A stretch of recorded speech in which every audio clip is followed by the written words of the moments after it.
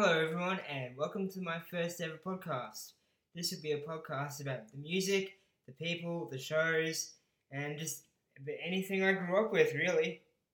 Uh, I thought I'd start today's podcast off by talking about the first Offspring album, titled The Offspring, which was released in June 1989.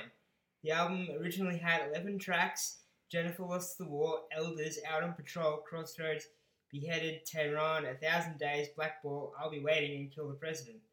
I'll Be Waiting was originally released in 1986 as a single that the band financed and released themselves under a bootleg label. I think it was a bootleg label anyway, I don't know if it was actually legit. So the track Kill the President wasn't received well initially on release. Wally George destroyed a copy on national TV, meaning there are only 4,999 copies of the original version left. The album would not be reissued again on CD until after the success of Smash in 1994, which led to the self-titled and Ignition albums being reissued the following year. Issues after 2001 do not contain the track Kill the President, and I have no way as to why that was removed. Many have speculated because it was 9/11, but it was removed in June 2001, which leads me to believe that 9/11 had nothing to do with it. Frontman Dexter Holland has apparently stated it was removed to avoid legal pressure falling on the record label and the band. I would believe this, as Kill the President was a very provocative song. As I've said before, it wasn't received well initially on release. The other 10 songs are just as good as each other. My favourite song would be I'll Be Waiting, followed by Jennifer Lost the War, Tehran, and Crossroads, respectively. I do like Beheaded, though. It was written by Dexter Holland and the former Offspring drummer James Lilja. They apparently cracked up when they were writing it. I think it was meant to be a funny song, but I don't know. Some people will probably find it offensive, especially today. I remember when I first got this album, I'd not long become a fan of The Offspring. The first album I'd actually heard was Smash, or the first studio album anyway. The first Offspring CD that I heard was Greatest Hits. But we'll talk about that later. The first album, as I said, I heard was Smash, and I was on the internet one day, and that's when I found out about Ignition and The Offspring, which came before it. My mother went to JB Hi-Fi in 2007. I think it was 2007. It was probably very late 2007. And she ordered a copy of it for me from the States. I came home from youth group one day, and there it was. I noticed that there were only 10 tracks, and I'd heard that there were 11. I was wondering about that, and that's how I found out about the removal of Kill the President. Personally, I like Kill the President. It's meant to be satirical. It's not meant to be actually telling people to go and kill a president. If anyone took that too literally, that's on them, not the band. I'm not a fan of the reissue cover art, though. I love the original cover art from 1989, which was done by Mad Mark Rude. I think he might have been a friend at the time of the band, but I'm not sure. It took me 10 years to even find an original cassette. My original cassette was given to me by Jason McLean, who was a friend of the band and has worked on them on Come Out and Play, Keep 'Em Separated.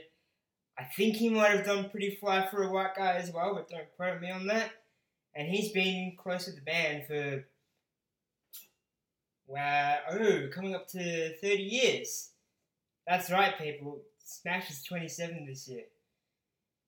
But enough about Smash. We're here to talk about the self-titled album. Personally, I don't see why people don't like it. I think a lot of fans just dismiss it because it's not Smash. And just because it's not Smash doesn't make it a bad album. I mean, I think it's a perfectly fine entry point to The Offspring. Well, it's the entry point to The Offspring if you think about it, because it's the first Offspring album there ever was. I don't think if it hadn't been for that album, we would have had Ignition or Smash. Keep in mind, too, that when this album was being made, the Offspring were just kids. They were in their early to mid-20s, mostly. I think Ron Welty, the drummer, was the youngest. He would have been about 1989, so he would have been about 18 when the first album came out. So you have to keep that in mind when listening to 80s Offspring. They were just kids. They didn't know what would sell and what wouldn't. They were just kids having a good time. And that's what music should be about. You should be about having a good time and not so much what the record company wants. But in a perfect world, that's not what music is. That's what music would be about. But unfortunately, we don't live in a perfect world, and many think that the Offspring kind of sold out after Americana. I'll get to that in a later podcast, but I don't personally think that's the case. I think that was years later. Okay, I'm waffling on about later Offspring albums here. So apparently Noodles was a janitor when the band was starting out, and they recruited him allegedly so that he could buy alcohol for them, as though most of them were underage. I think Noodles is probably the oldest member. Don't quote me on that. I'm not entirely sure. I'm just going off what I've read on the internet and various forums over the years. Now, my problem with the reissue cover art of the Offspring album is it's not bad, but it's not what you'd associate with early Offspring. I mean, the Mad Mark Rude cover, yes, it was offensive. Yes, that's what led to the album not really being picked up by stores. Actually, I have no idea how people got the album back in 1989.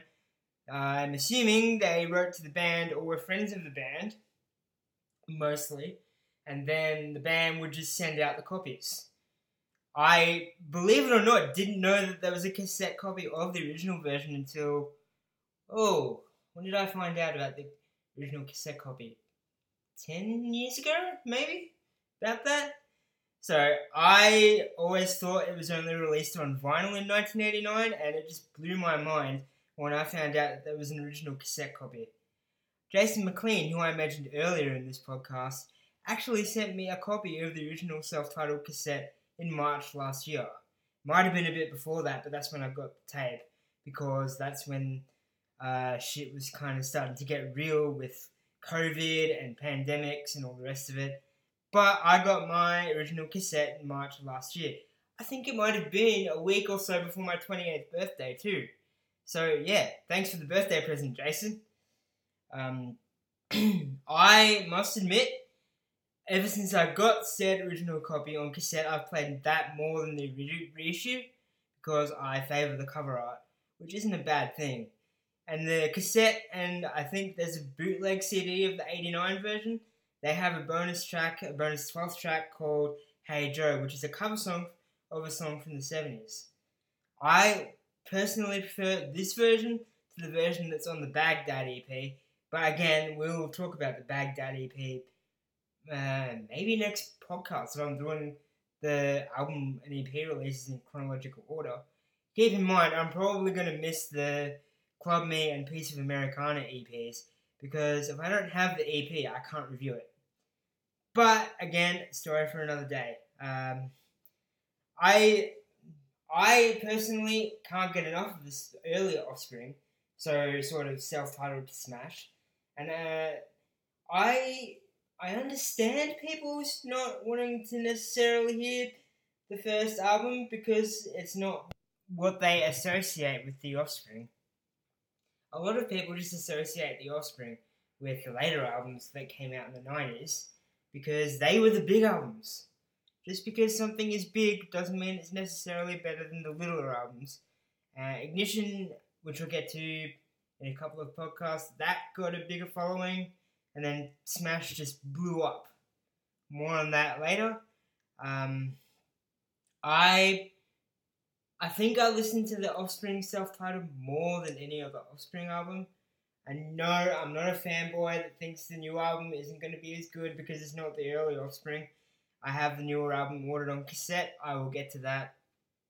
What album is this? 10? And if I'm doing the Baghdad EP after this, 11 weeks. Maybe. It depends on when I get it, because I have it on pre-order. So, yeah, story for another day. So, the Offspring embarked on a self-financed tour to promote this album. I think they went mainly around California. I'm not sure. I just know what I read on the internet, and Noodles got stabbed. I can't remember if this is at a show or somewhere else, but yeah. during this tour, Noodles got stabbed. So that put the end to the tour, which, well, okay, for a punk rock band, they're just starting out. It's publicity, put it that way. I don't know if any of the media would have picked it up because well, let's face it, they weren't relatively unknown, they were very unknown then. So yeah, and then Ignition was recorded in '92, but before that they obviously released the Baghdad EP, which I will get to in the next podcast. Thank you for listening, and I hope you have a good night and listen to some good music.